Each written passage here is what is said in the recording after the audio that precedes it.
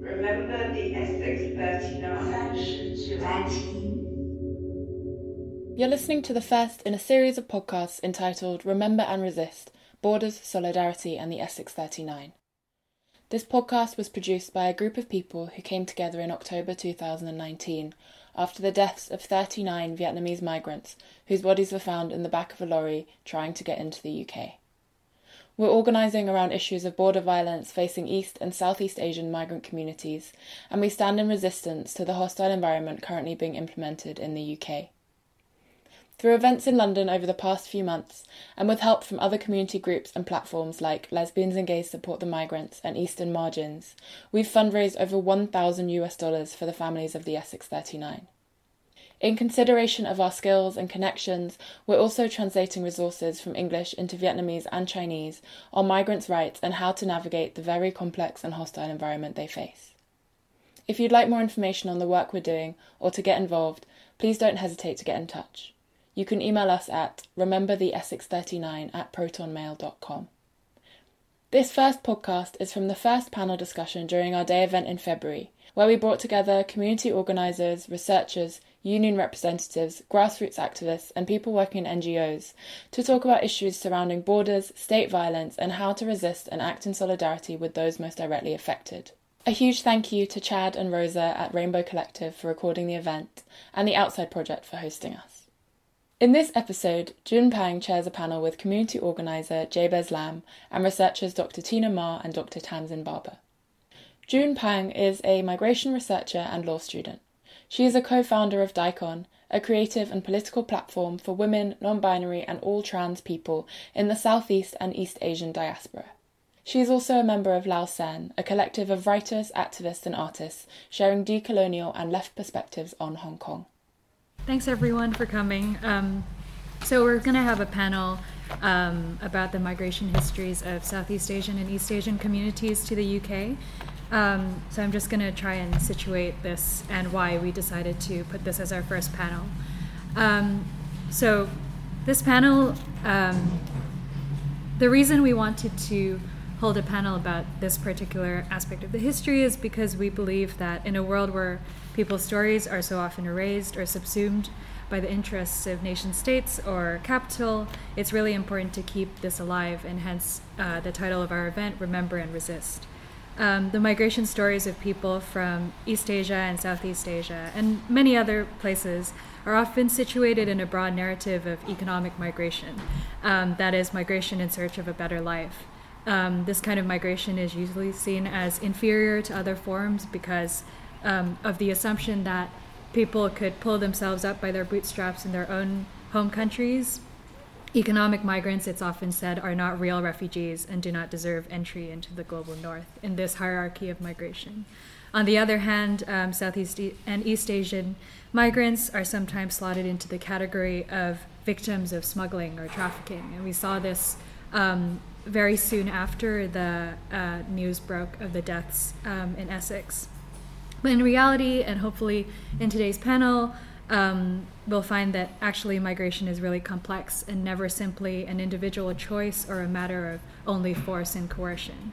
The decision to move or stay is always conditioned by social, economic, and political structures in a world where all of these histories interact and intersect to make life in some places more bearable and livable than in others. And without an understanding of what conditions make a better life possible in one place versus another, and the enduring effects of economic exploitation, imperialism, and capitalism on people's lives all around the world, we can't achieve true understanding or offer meaningful solidarity.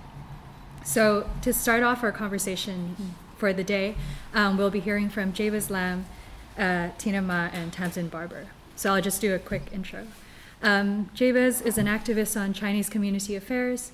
He established a number of Chinese community centers in London, and he'll be sharing his experience of supporting the victims' families following the Dover 58 and Morecambe Bay and other related tragedies. Dr. Tina Ma is a lecturer in criminology at De Montfort University in Leicester. Her main research interests center around issues of migration and crime control. And at the moment, Tina is working on subjects of human trafficking and organized immigration, crime from China in the UK. Finally, Dr. Tamsin Barber is senior lecturer in sociology at Oxford Brookes University.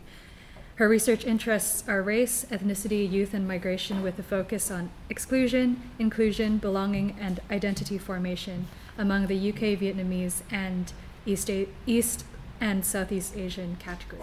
So we're really excited to hear from all of them. We can start with Jabez. Hi. Yeah. Thank you for inviting me here. I was asked to talk about the experience on our organization on the support in Dover 58 and Morecambe Bay after the tragedy. In the late evening of the 18th of June 2000, 60 bodies were found at the back of the lorry in Dover with 2 survivors. And soon after that, I worked with a group of activists to try to support the victims and victim families. And very soon we find ourselves engaged in 2 fronts of battlefield. The first field is on the battle of narrative. Then the other, in supporting the victims and the victim family, it turned out to be also minded with difficulties and have to battle all the way. Let me talk about the battle of narrative first. Immediately after the tragedy, the first interview by the then Home Secretary Jack Straw was that these are illegal immigrants from China. And as soon as he said that, there were reactions from the Chinese embassy saying that they are not from China, they may be Malaysian, they may be Vietnamese. And a few weeks later, the 2 survivors have regained their consciousness and start to give statement, and said all 60 of them came from China, and eventually that led to Chinese embassy concede that these are Chinese. At the time, the main narrative from the Home Office and the Home Secretary and Shadow Home Secretary are quite the same. Both of them are emphasis on the illegal entrance, emphasis on that the evil trade of trafficking. The Chinese government also reflect the same narrative. What they are saying is that they were illegal immigrants, right, and the evil trade of trafficking. However, for the Refugees Council, their narrative is that the immigration system here becomes so tough, so difficult, that people suffer from persecution, were unable to come to this country in a legal way, and they are being forced to take such route, and call for relaxation on the immigration to allow people who suffer persecution able to arrive to this country. At the time, I was working with an organization called Minchuan, which is an anti-racist organization in the Chinese community. Minchuan challenged the Home Secretary's version that these are illegal immigrants. Simply, these people, they haven't taken a single statement. But these people are dead, and the two survivors were unconscious. How do you know that they are not asylum seekers? At the time, at the Home Office, there's an ethnic minority committee composed of representatives from different communities in the country. And after the Dover 58, they had a meeting to discuss about this. All the representatives from other communities expressed their condolence and sadness about the tragedy, except one. That is the Chinese community representative, right? And he said that there's no political persecution in China. China is experiencing a double-digit economic growth, and there's no reason for leave China. Well, the only reason they want to they end up with this situation because they believe that London is paved with gold.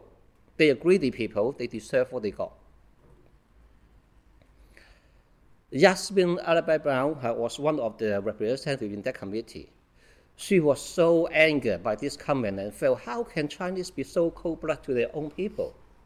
And in the end, Yasmin teamed up with Vanessa Redgrave, Corinne Redgrave, to organize a memorial for the Dover 58 outside number 10. This Chinese community leader have condemned the victims breaking the immigration law.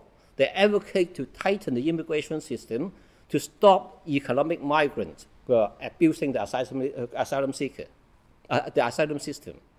When Min Chuan organized a memorial service and commemorate on the first year anniversary, this Chinese community leader took out an advertisement, condemned the commemoration. And that is the battle of narrative that we have to fight in situation of a tragedy, in compared to tragedy not involving ethnic minority. You look at the Hillsborough, look at the Mashley tragedy, similar loss of many lives. The community respond in sympathy and support. So that's that the complexity that we enter into. The position of Min Chuan and my colleagues at the time is that this death is an avoidable death. It is because the immigration system that pushed them into taking such a route. The worst of all is that from the trial, we learned that the lorry was actually under surveillance from the British and Holland government, right, to trace the route to try to so-called find the head of this trafficking gang. Yet, despite it was under surveillance, they were failed to stop the death from happening. So that just shows that the root of the problem is lie with the authority, complete disregard of the life of the people in this story. Then the second front is about supporting the victim families. What are the areas that we need to support? Well, the very first thing, we need to identify their bodies, to give them a respectable burial, return the body to family, demand for compensation, and request for justice. These are the tasks we set ourselves. And in identifying the body, the Kent police immediately after discovering the body appealed for the community to come and help them. Many people came forward, and that's. But the problem is that the Kent police give a form for everyone who tried to help to complete. The form asks the caller's identity, their immigration status. How do they know these people were on board of of this lorry? When did they know about it? This immediately put off everybody. People thought that I'm trying to help. Well, why am I being questioned? Why am I being questioned? They make you feel that they were suspect or accomplice. In the end, it took Min Chuan 2 weeks to negotiate with the police to agree a process that we become the screening center as the first stage screening to liaise between the potential victim family and the police. And after the first stage potential identification, then arrange for the victim family to identify the body. And through that process, we assist two families processes identify their family. Until September, from the work in investigating in this country, the police only identify 4 bodies. In July, they approached the Chinese government, want to go to China, look for the victim's family. It was refused the Chinese government. It required an intervention from the Foreign Office to let them go, with the condition they only work on identification. They eventually went in September and identified all 50 bodies. After the bodies were identified, we called the Kent police on behalf of our client, want them to release the body for the burial. We were told that we are waiting for decision from above. We don't know what that means. After weeks of pondering, we, with a group of Chinese organizations in London, formed the Dover 58 Coordinating Committee with the aim to help getting the body back home for burial. And in the end, we were told that it's because there were debate on who to pay for the cost of the transportation. And it took another 3 months before the body was sent home. And when it was sent home, the Chinese government informed the families 2 hours in advance, and specifically told them that, no, none of you are allowed to go into the airport. When the body were released to you, you have to either cremate or bury within 8 hours. And it was done in such a rush. And after the burial, then the question of compensation. There is a scheme called the criminal injury compensation scheme, whereby victim of violent crime can get compensation. 2 Manchester solicitors assist the families to apply for criminal compensation, and that after 18 months, right, they were not successful. The reason is that the criminal injury compensation board said that all the victims are party to the crime, so they are not entitled to criminal compensation. In the end, I'm not going to announce where the source, but the Manchester solicitor were very innovative, and they managed to get some compensation for the family, a small amount.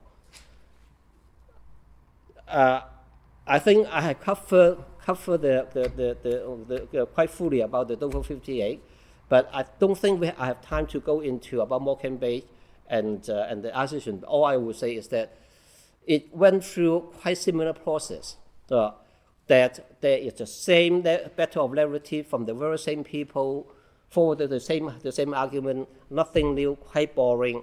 The only interesting is that the Chinese government become a bit cleverer, right? Both the police and the Chinese embassy are less confrontational. On the day of the Morecambe Bay tragedy, there was a 15th day of the Lunar New Year, which is in the Lunar New Year is the Chinese Valentine's Day. And what the Chinese government learned is they immediately acknowledge they all are Chinese. And then they put on their website saying that China's economic growth has now a lot of wealthy citizens. They go on to the world to expand their experience, and that on the Chinese Valentine's Day, a group of Chinese tourists went to the seaside and worshipped the moon and got drowned. So a gentle reminder for everyone who are tourists, go to a foreign place in unfamiliar circumstances, please check the time. And that is the only lesson that the Chinese government learned. And the other thing I would say about the Morecambe Bay is that after that, it took 7 months for the body to return home. Chinese government and British police are in cooperation, and the community led by Xiao Hongpai took 6 years, raised more than £300,000 for the victim's family to clear their debt, because when they die, the debt with the stake head fall onto the family. I think I stop here, and I would enter into discussion later. Thank you. Thank you so much, Jabez, and for the reminder that the logics that undergird the hostile environment are global, and that the people who suffer the most under these logics are ultimately not nations or states, but individual people operating within their circumstances. We'll now hear from Dr. Tina Ma.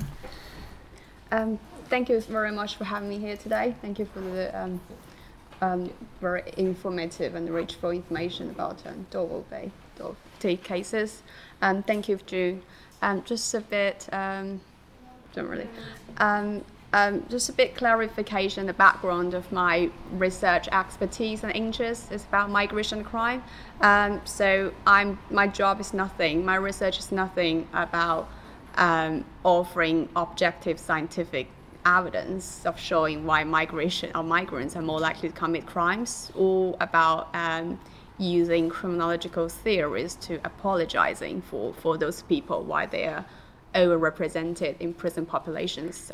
My research is mostly looking to the structure and institutional bias discrimination about why those migrants are being more likely to get profiled, stopped and searched, arrested, persecuted, and end up in prison and being further labeled in their life afterwards. So if we talk about hostile society, I think the first thing we would think is since when migration and crime has always been taught together, right? They've been using crime control mechanism to control mobility, or using mobility control to control crime. But yeah, it's just like there's two things: the underlying logic, the agenda, the discourse, the public view, they being overrepresented in media by the Home Office, by the Parliament.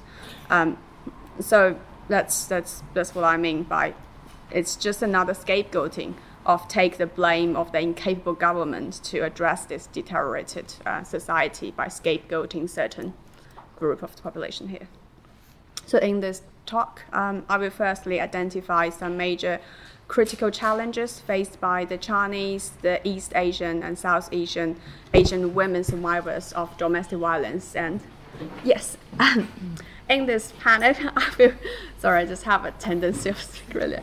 I will first identify the major critical challenges faced by the Chinese, the East Asian and Southeast Asian women survivors of domestic violence and human trafficking, modern slavery in England today, especially under the current hostile immigration policy.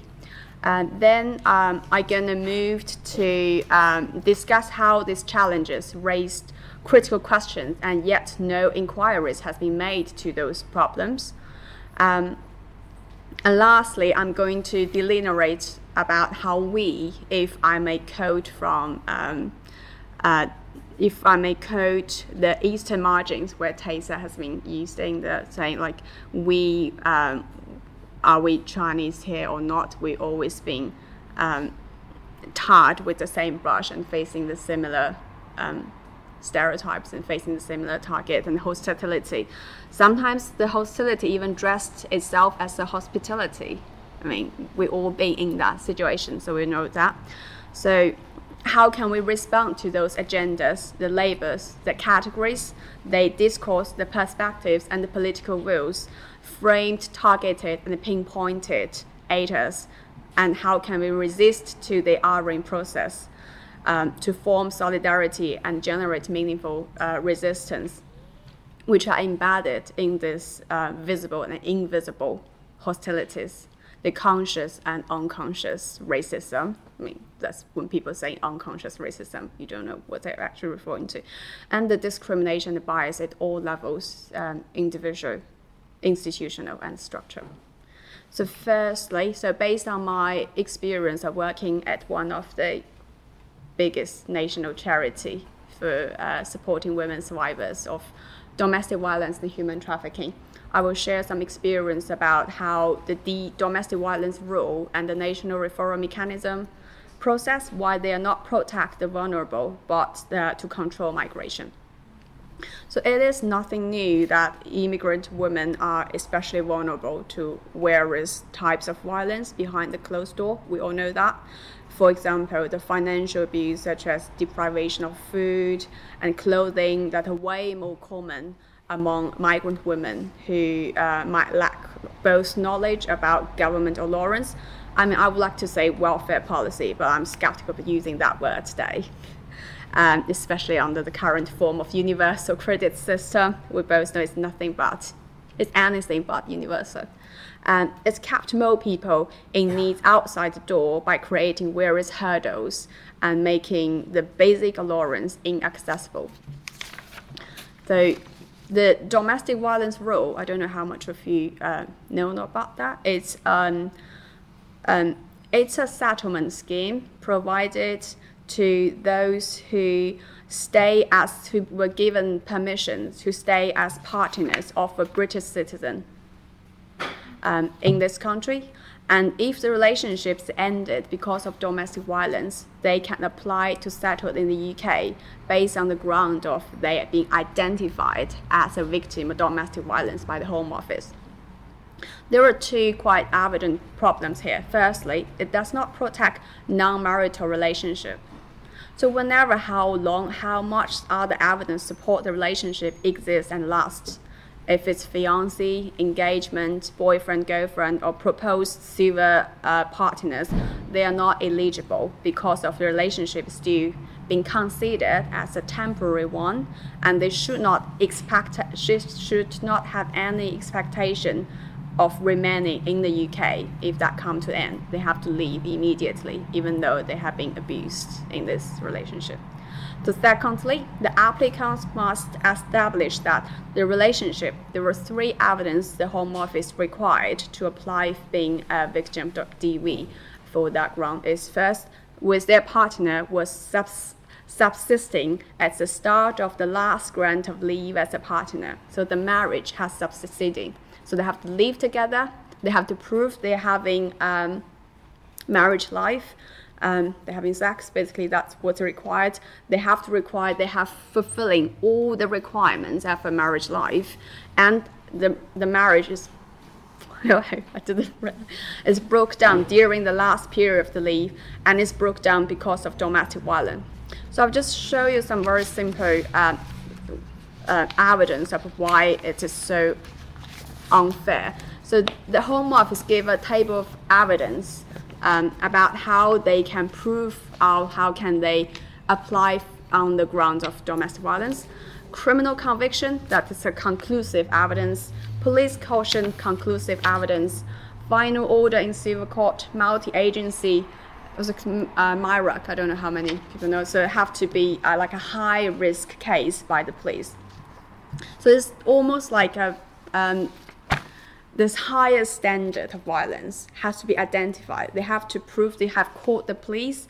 They have to prove they go to the court, and they have to prove they have fulfilled all these requirements in order to apply to settle in the UK if they wanted to apply on that ground.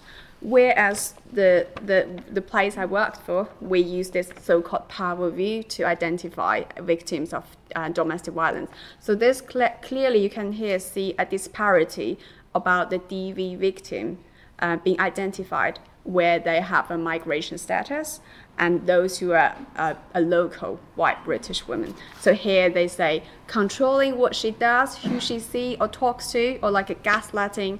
So now the Home Office has put a lot of money for tech abuse, financial abuse, emotional abuse, and all sorts of abuse being considered as domestic abuse and domestic violence. Whereas it comes to migration and migrant women, they still come into criminal convictions, police arrest.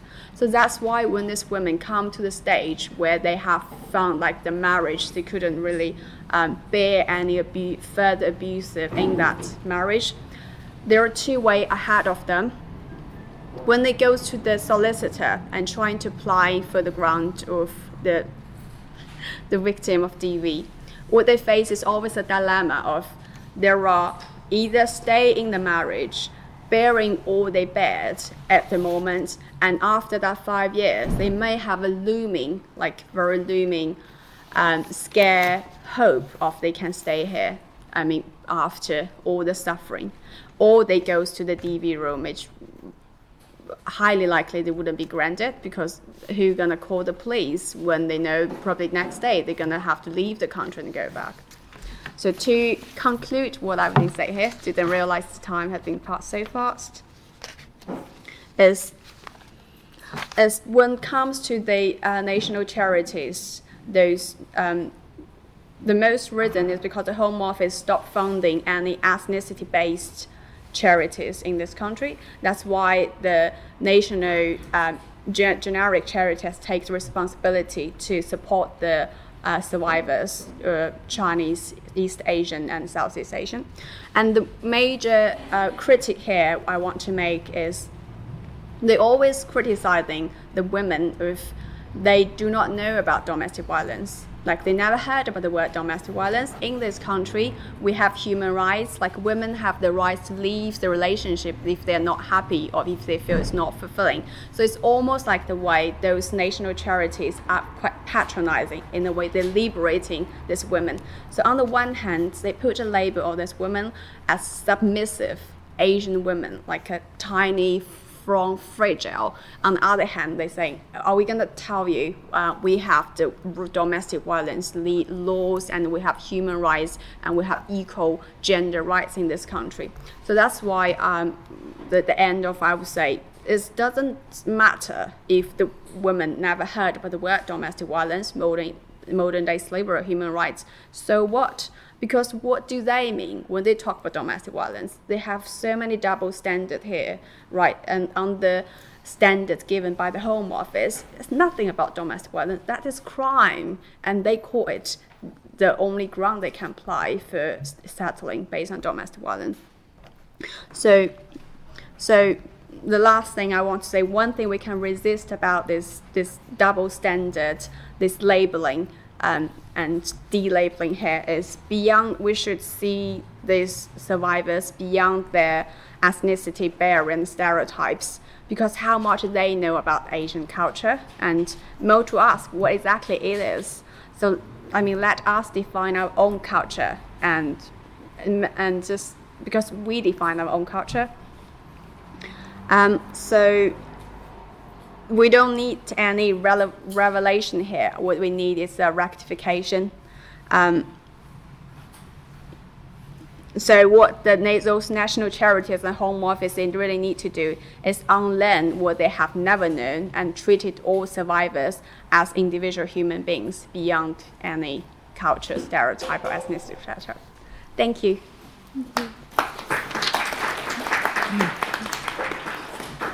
Thank you so much, Tina, for kind of the idea of labeling and delabeling. I think complements what Jabez was saying about how people are caught between many different logics. And I also think your talk was really good in dispelling this illusion that after migration, your life is necessarily better, because ultimately the logics of patriarchal, racialized, and gendered violence are continuous.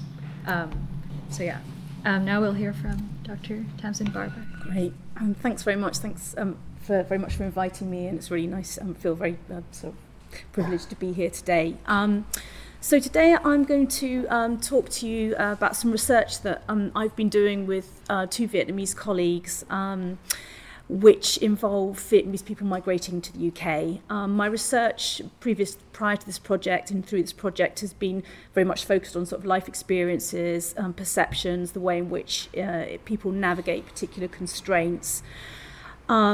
So I'm going to talk briefly about this research, and then after that I want to discuss how this experience fits within broader narratives around trafficking, around modern slavery and neoliberal capitalist economy, and reflecting back on the deaths of the 39 Vietnamese people in the Essex lorry. So unfortunately, my Vietnamese colleagues couldn't be here today. Hai Nguyen, who's based at King's College, London, she's not in the UK at the moment, and my other colleague, Phuc Nguyen, who they're not related, who works in Truong Vuong University in northern Vietnam.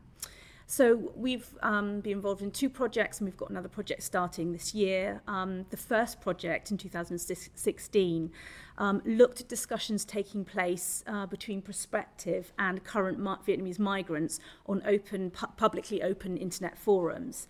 And the second project involved a trip to Vietnam, where we held expert workshops and spoke to local researchers and previous migrants about their experiences of migration and the culture of migration in Vietnam. So just, firstly, just to sort of flag up that probably most of you will be aware of the press coverage on sort of anti-trafficking and anti-slavery, the NGO narratives around Vietnamese migrants in the UK, where they're often discussed and depicted as sort of vulnerable victims of modern slavery and exploitation. Those are the dominant narratives. Or sometimes they're depicted as illegal migrants who are maybe ringleaders of gangs who are very much criminalised. So we see these sort of, the labelling of Vietnamese migrants as being either passive victims in need of saving or these legal criminals, on the other hand, who need to be prosecuted by the legal system. So in our research I'm focusing on the open chat rooms mainly, we looked at over 2,000 sort of discussion threads by Vietnamese people on particular websites. And our findings on these discussions were kind of unexpected to begin with. And generally what they did was they sort of rejected these polarized narratives about Vietnamese victims of modern slavery. So I'm going to sort of run through some of what we found on the websites before contextualizing this in terms of the broader debates, thinking about what it tells us. So some key findings was that for the majority of the contributors to these websites coming to, and this is, let's think that, this is 2,000 people, 2,000 sort of conversations, if you like, this is a small proportion of the migrants, obviously, in the UK and coming to the UK. So there's lots of caveats around this data, but it's illustrative rather than sort of some solid data that we can take away and apply to everyone, but it shows something different. So coming to the UK for most of the contributors was largely an active choice. People spoke generally on these chat rooms very frankly about their awareness of the risks and the hardships that they were going to be likely to be facing when coming to the UK. And largely they were prepared to do this. And I'm going to unpack this a bit more later on. The advice, there was a lot of sharing of advice between prospective migrants and migrants already here in the UK and migrants who return back to Vietnam about what the process involved and what can be done to sort of mitigate some of the experiences. We found that there were multiple reasons for people making the journey. So this ranged from, of course, economic reasons, wanting to kind of find a better life, improve the life of their families and communities back in Vietnam, as well as environmental degradation, family reasons, but also individual motivations, people talking about wanting to seek a better education, personal freedom, adventure and travel that they see, lots of people around the world traveling, coming to Vietnam, they were interested in this too. Now, this is not to say that these migrants were opportunists and just out there, just trying their luck. I think what I'm trying to say here that there were multiple reasons one individual might have for migrating. These people, importantly, are human beings. There are economic imperatives, but there are also a range of other aspects of their lives that they might want to be fulfilling through this journey. So advice shared on the websites often related to realising life goals, how one might get an education whilst working in the UK, how one might safely return to Vietnam, or one might stay in the UK, how one might raise a family in the UK if one has a family. About only 231 posts were about how to find work in the UK, which nail shops would hire undocumented workers, how much one could earn, how it's possible to earn money through the cannabis industry if you were willing to take high risks to try and earn money more quickly, how this could be done.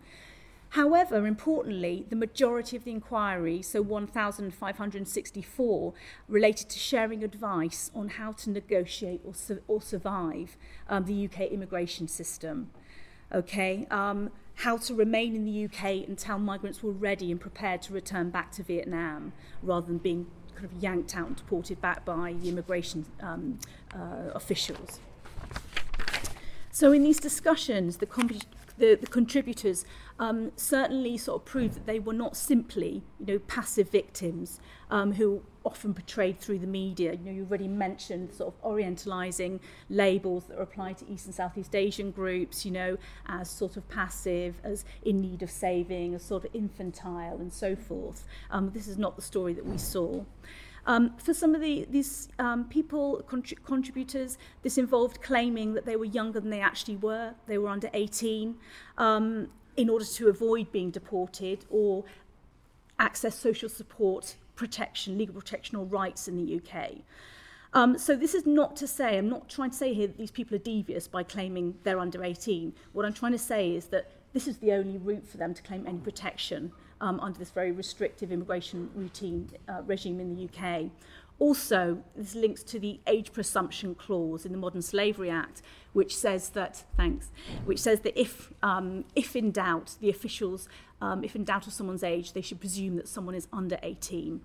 Again, sort of Orientalist sort of eyes, Western Orientalist eyes of Vietnamese young people often view these people as looking and being younger than they actually are. So this was one route in which they could take to try and protect themselves. And there were other aspects too. But I'm going to move on a bit. I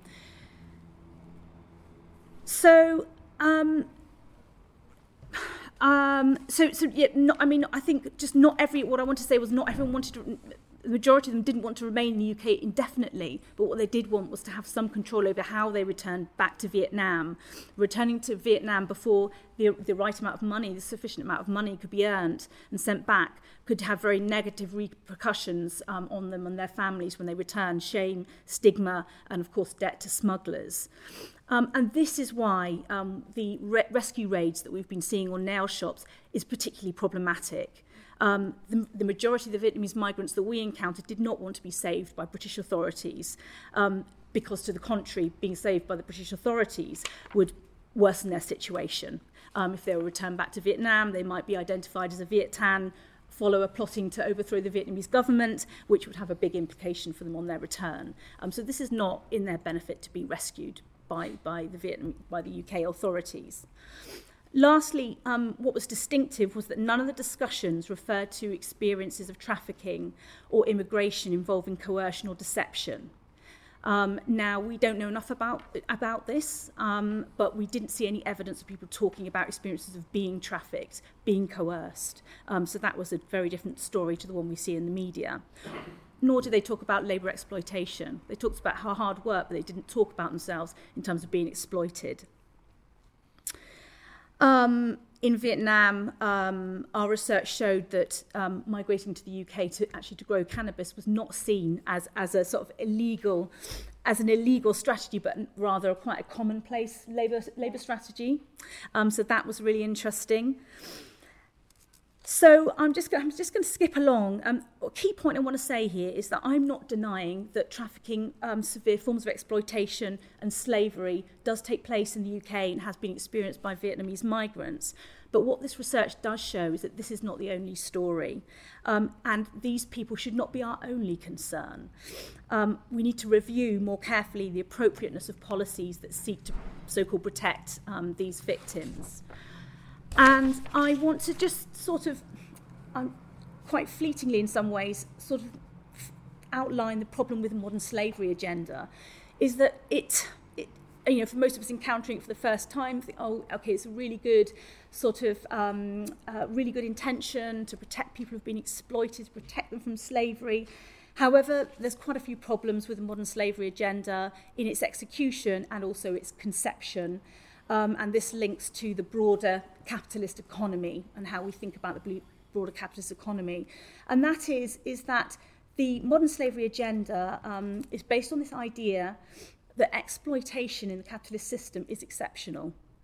And that is the extreme forms could be cocooned off. We have this exploitation that happens over here that could be dealt with and could be tackled, and the problem is solved. Okay. Far from that, what we know is that actually exploitation happens everywhere on a whole spectrum of relations in the capitalist system. And some scholars actually argue that Western labour market liberalisation is actually complicit with modern slavery. And some people argue that actually modern slavery agenda itself simply acts as another arm of the immigration system.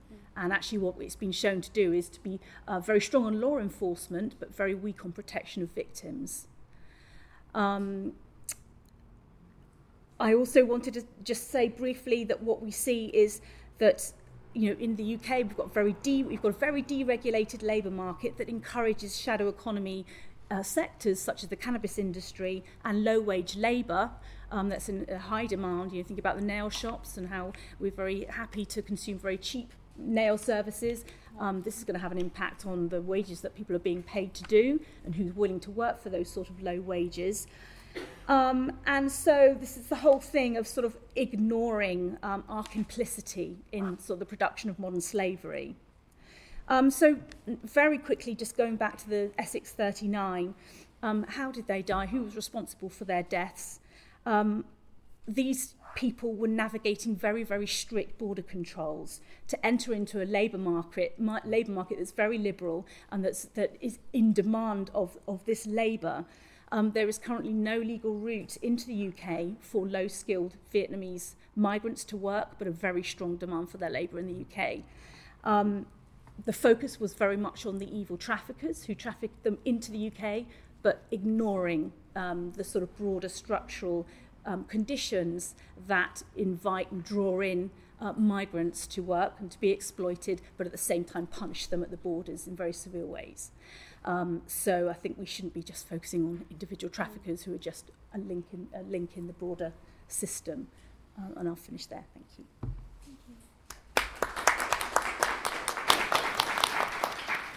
Thank you so much, Tamsin. I think your talk really complemented Tina's about this idea of crime and immigration and how these are categories constructed for state security. And I also wanted to note the rescue raids in particular, because probably people in this room know that Guardian journalist Amelia Gentleman, who reported and broke the story of Windrush, also accompanied a rescue raid of a Vietnamese nail salon recently, and I think this is one of those examples where all of these logics combine, and the media is also complicit in perpetuating these logics, even under the guise of like objective reporting.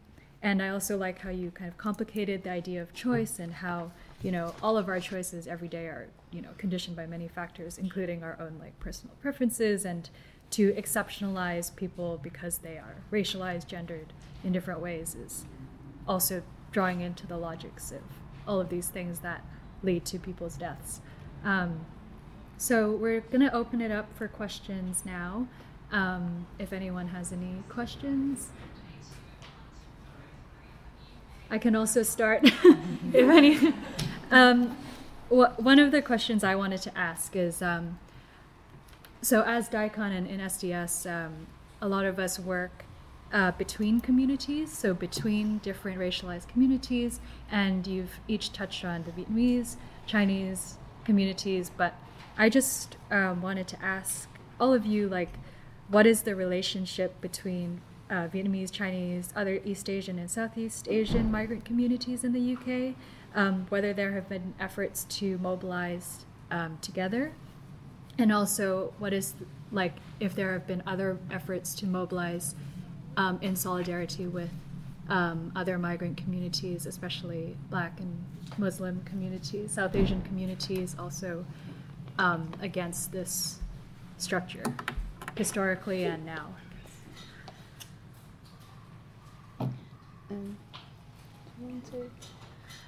Yes, I like to start. So I think currently we do see the communities here as kind of more divided and segregated, instead of we see this meaningful solidarity or this organic solidarity being formed in any means. So one thing, if I may take from what Dr. Barber just said, I think we should, probably one main we can see this is from the structure perspective, instead of the race or the what we call the ethnicity-based categorization, which is someone actually put on us instead of our own identity. The one way I see this would be, I think, to bring back the concept of class would be very useful. Or we see the so-called the passport, the nationality, the ethnicity we attach with, to see it from a core and periphery instead of from the country. Because China is quite a big country. If you think about those big cities, mega cities like Beijing, Shanghai, and comparing to people from a remote village or from the less developed places, the probably someone from Shanghai would be more close or sharing the same similar experience with people living in London or New York. So that's one way I've seen is bring back the class, who are the most powerful and who are those in being exploited, and and who the deployability, the employability, and all these words being framed together and being put on us, and also seeing in terms of core and periphery, who are on the core of the power, probably Shanghai, London, New York, Paris, and who are on the periphery. I mean, those boys who are exploited for county line in this country, they're very much another form of modern slavery. We all know that. So that's one way of I'm seeing this problem of how the solidarity can be merged through those who are powerless, who are marginalized, who are targeted. Yeah, whoever you are. Yeah, thank you. I think the really Chinese community or East Asian community in this country has benefited a lot from the Black and Asian communities' struggle. And many of our own community leaders of the Chinese community like to perpetuate a view that the Chinese community are placid people with non-violence. We do not like, we are unlike the Black or Asians for very little thing. We'll just go out and throw stone, and we are nice people, different from others. That is the kind of I would call it survival strategy of the early arrival of our community in the 50s and 60s, very much because that they do not have the skill and the ability to connect with the wider community. Their economic environment are very self-contained. Unlike the Black of Asian, many of them came in the Windrush, all these go straight into the mainstream society and facing racism from day one when they arrive. So in a way that our community grow in a different path. Our community grow in a path of so-called quote-unquote self-reliance, which we like to perpetuate is the beauty of our greater culture of Confucianism or whatever they like to call it, right? But in reality, we are forced by the same reason, the racism in employment, because you can't speak the language, because you have the qualification but don't recognize here, and tough, you have to find your own own environment to survive. So very much for the first generation Chinese in Asia and East Asian in here are very marginalized in their own community businesses, very much cut off from the mainstream community. And I can say from my experience, I worked in this field for more than 40 years, right? And for the first 15 years, there is certain level of Chinese chauvinism, right? In the sense that we open we apply for funding to a Chinese community center, only serve the Chinese community. There's plenty of problems for us to solve in the Chinese community. So we don't identify ourselves associated with other communities. And when other communities came to the door, the better one would say, introduce our experience, go to the Greater London Council, go to the council, how to apply for funding, and help them to organize, right? And I felt very excited at the Dover 50 before the Foot and Mouth campaign, the Dover 50 and more came. In that, I have a lot of people are working together, not just from China or Hong Kong, but from Malaysia, from Singapore, from Vietnam, right? And local one are so excited, but they're all Chinese diaspora, right? And only in the last few years that I have started seeing, I feel encouraged, is that with the second generation of East Asian grow up in here, grow up in here, they start to realize whether you are Chinese or not, right? Because Chinese occupy and have such a large population, when they face racist attack, they all brand you as Chinese, right? Even today, some of you probably experience of what happened outside about the coronavirus, right? The target as Chinese, right? But when you have see on news report, you have Korean, you have Thai, and Japanese are being attacked, and ask them to bring the virus back home. They are not Chinese, right? So our fate are tied together, right?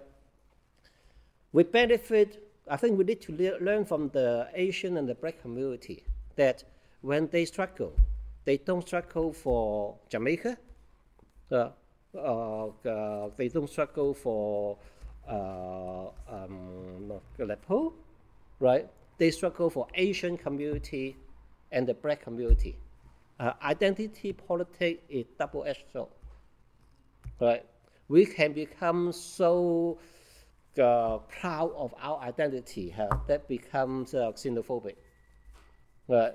And that's but then identity politics do give us the strength, right, to share experience and that to use that experience to work together and form alliance that not only amongst the Chinese Asian. I think the Chinese Asian community and Asian community need to work together as the East Asian community, and then form alliance with the Black, with Asian, and of course, of all these community are also need to form the alliance together to fight the class struggle that Tina mentioned. And I think for the Hadley Chinese Center, we are start the path, not very successful at the moment, but that is the path that we are developed and we see our vision and we would like to see that as a way to go forward. And we allow working with the council in Hadley want to make a building to become a resource center for East Asian. So I'm really happy to see a lot of second generation East Asian are working together here. And by looking at you, I don't know whether you're Chinese or whether you are Vietnamese. Does anyone have questions they'd like to ask? Wondering, have Chinese activists tried to organize with other Black and Asian communities, and what's this obstacles do? I think for the Black community and Asian community, they have a wealth and experience and history of struggle here. And I have taken part in their campaign in some of the struggle, and they are very well organized. Very organized. They take the lead, and we have worked with them. So I and some of my colleagues have worked with some of them very closely in other campaigns. And in fact, when I worked for the Minh Chuan, the Minh Chuan was actually initiated from an Asian community organization, the monitoring group, which at the time the Chinese community do not recognize we have problem of racism. And when I said earlier that we benefit a lot from the Black Asian community, is that for the work of Minh Chuan, I can clearly say that we benefit from the struggle of the Stephen Lawrence campaign, right? Which we solved with the McPherson report, right? Have first time recognition of institutional racism, have definition of what is racial incident, and I at least and a lot of my colleagues at the time learn from that, and when we see for decades we see our Chinese restaurant, Chinese takeaway, every weekend have someone throw stone at the window, someone go in and eat and run, and we just say, oh, this hooligan, this just youth nuisance, right? And then when you have definition, start to say that racism is victim perception, and that when repeated incident, right, whether people explicitly or not explicitly, repeated victimization of a place in itself is a racist attack. Then we start to realize this Chinese takeaway every weekend for being repeatedly attacked. That is a racial incident. And that, coincidentally, because of that, we start to have that realization.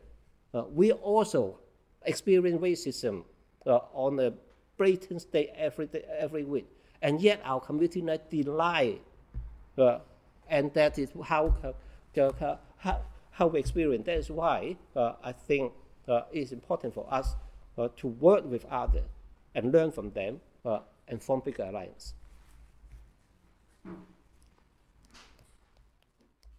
Have you noticed any differences in the ways that the public and media and community organizations have reacted to Dover, Morecambe Bay, and the most recent example? I think you identified many similarities, but are there any differences, do you think?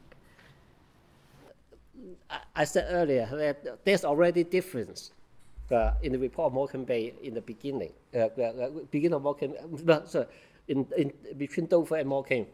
In Dover, right, they start by saying that these are illegal immigrants, right? But at the Morecambe, right, they haven't used that term once, I recognize. I noticed, right? They, from day one, they used migrants were killed, right? And that is a slight improvement. I think we're too easy to satisfy, right? And that has showed the shift. The shift in media is that I think the Morecambe, in particular, that make them realize that the media world knew very little about the Chinese or East Asian community, in particular Chinese community, right? And that is why after that, you start to see her. Well, I actually been approached by quite a few. Both the BBC and Channel 4, right, have put aside money and to do a program specifically about the development of the Chinese community, and I've taken part in one of those, right? So that also become a learning process. I think, to be fair, I always say this. The media we said media has an agenda, right? Media in general has an agenda that are reflecting the political climate at the time. You can call that an agenda, right? But then equally, media have certain path and development that so-called professional ethic they need to follow. And for example, based on fact, based on evidence, and that equally there's been an absence, right, of Chinese or East Asian community narrative to fit into this conversation, right? That all we heard about were biased imaginary narrative, most likely from film or story, rather than from real life. So I would say the media is learning, need to continue to learn this, and the absence is player in our community. That in particular, when the dominant voice has been perpetuate stereotype from our own communities, that is a bigger challenge that we need to look at, is to tell them, look, I always have to say, it's very easy to be a Chinese community leader. I am a Chinese community leader, not because I'm being elected, because nobody in Chinese community most talk rubbish, right? When they see someone that's taught some sense, they come to talk to me, right? When they come to talk to me, and they thought, oh, I can't report, hey, I talked to Tom, Dick, or Harry in Chinese community. I have to put down, I talked to Chinese community leader James Lim.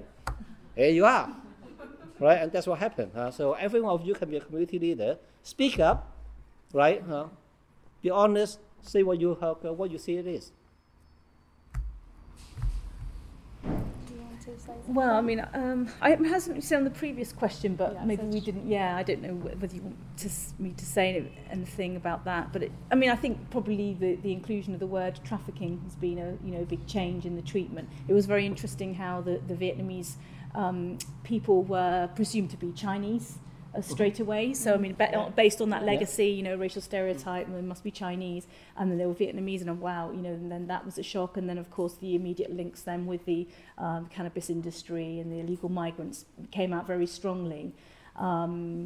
So, and I'm trying to remember back to the Morecambe Bay coverage, it was still at that time, it was about the gang leaders, it was about, it was a focus on the criminal networks, the ethnicized criminal networks. That's what I thought was particularly distinctive with the 39 coverage, was that Vietnamese people, they're involved in this, illegal trafficking, so that must be very distinctive to the Vietnamese community. This is across the board. This is a global phenomenon. This is not just about the Vietnamese community and what's happening in Vietnam, although of course in this case it is, but this is not a Vietnamese problem, and I think that was the thing that was distasteful in my view in the coverage, that this was somehow a Vietnamese problem rather than a UK problem and a global problem. And we know that many migrants sadly die in back of lorries coming over to the UK every year, but it's just that we happen to find a lorry full of Vietnamese migrants, and so there's some very sort of narrow framings of the event, I think. Yes, it's very disturbing for me, and it's about when they were firstly kind of identified as Chinese. Most of the questions I've got from the media is all framed in a way of China is now it's a second economic body in the world. Why still people still risking their lives? They're coming on the back of a lorry and have such a tragic case. And while it turns out later their identity has been confirmed as Vietnamese, you can certainly almost because I was quite being exposed to the media at that time, so it can feel that cool down of the incident, because they have that certain moment saying, well, Vietnamese, nothing, it's almost like they normalize the situation about economic migrants moving from a poor area to the UK. Well, nothing about that. You can feel that very in a shocking way about it's almost like that realization of their whole agenda is about China under such circumstances in today's society. Still got people migrating in a way that would be a news, and now it's not a news. So it's very disturbing. And in the meantime, I also experienced the disparity between the Western media, and also I was approached by some Chinese media at that time. And I didn't accept any Chinese media inquiry or anything. And they suddenly pinpointed me saying, why you don't want to share your expertise knowledge with your fellow citizens. So it's also a shock. Later on, they learned out those are Vietnamese, and they also criticized, we told you. I mean, with such an economic body, there's no people gonna risk their lives doing this. It's wow.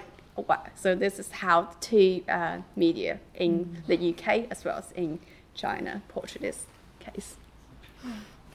Thank you so much. And I think just a couple of notes to end on that we didn't manage to discuss, but hopefully can think about is also broader the global political economy, and even in our discussion today it's been quite Chinese centric, but we also want to recognize Chinese and Vietnamese centric, not but I want to recognize that of course particular Southeast Asian communities in particular are marginalized and erased from already kind of silenced narratives, and so we want to be aware of that. And also hopefully the rest of the day we'll be talking a little bit about relationships between racialized communities and tackling things like anti-Blackness, Islamophobia, in producing more meaningful solidarities in our future panels.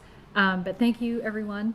Thank you for your questions and for your interest in the topic, and for our speakers for sharing so much history and information with us all. Thank you, Drew. Thank you for listening to the first in our series of podcasts, Remember and Resist, Borders, Solidarity and the Essex 39. We have 2 more podcasts to release from this event, as well as some individual interviews planned. To stay updated, please follow Daikon Zine, that's DAIKON, on social media, or drop us an email at remembertheessex39@protonmail.com. Take care, and thanks again for listening. Remember the Essex 39.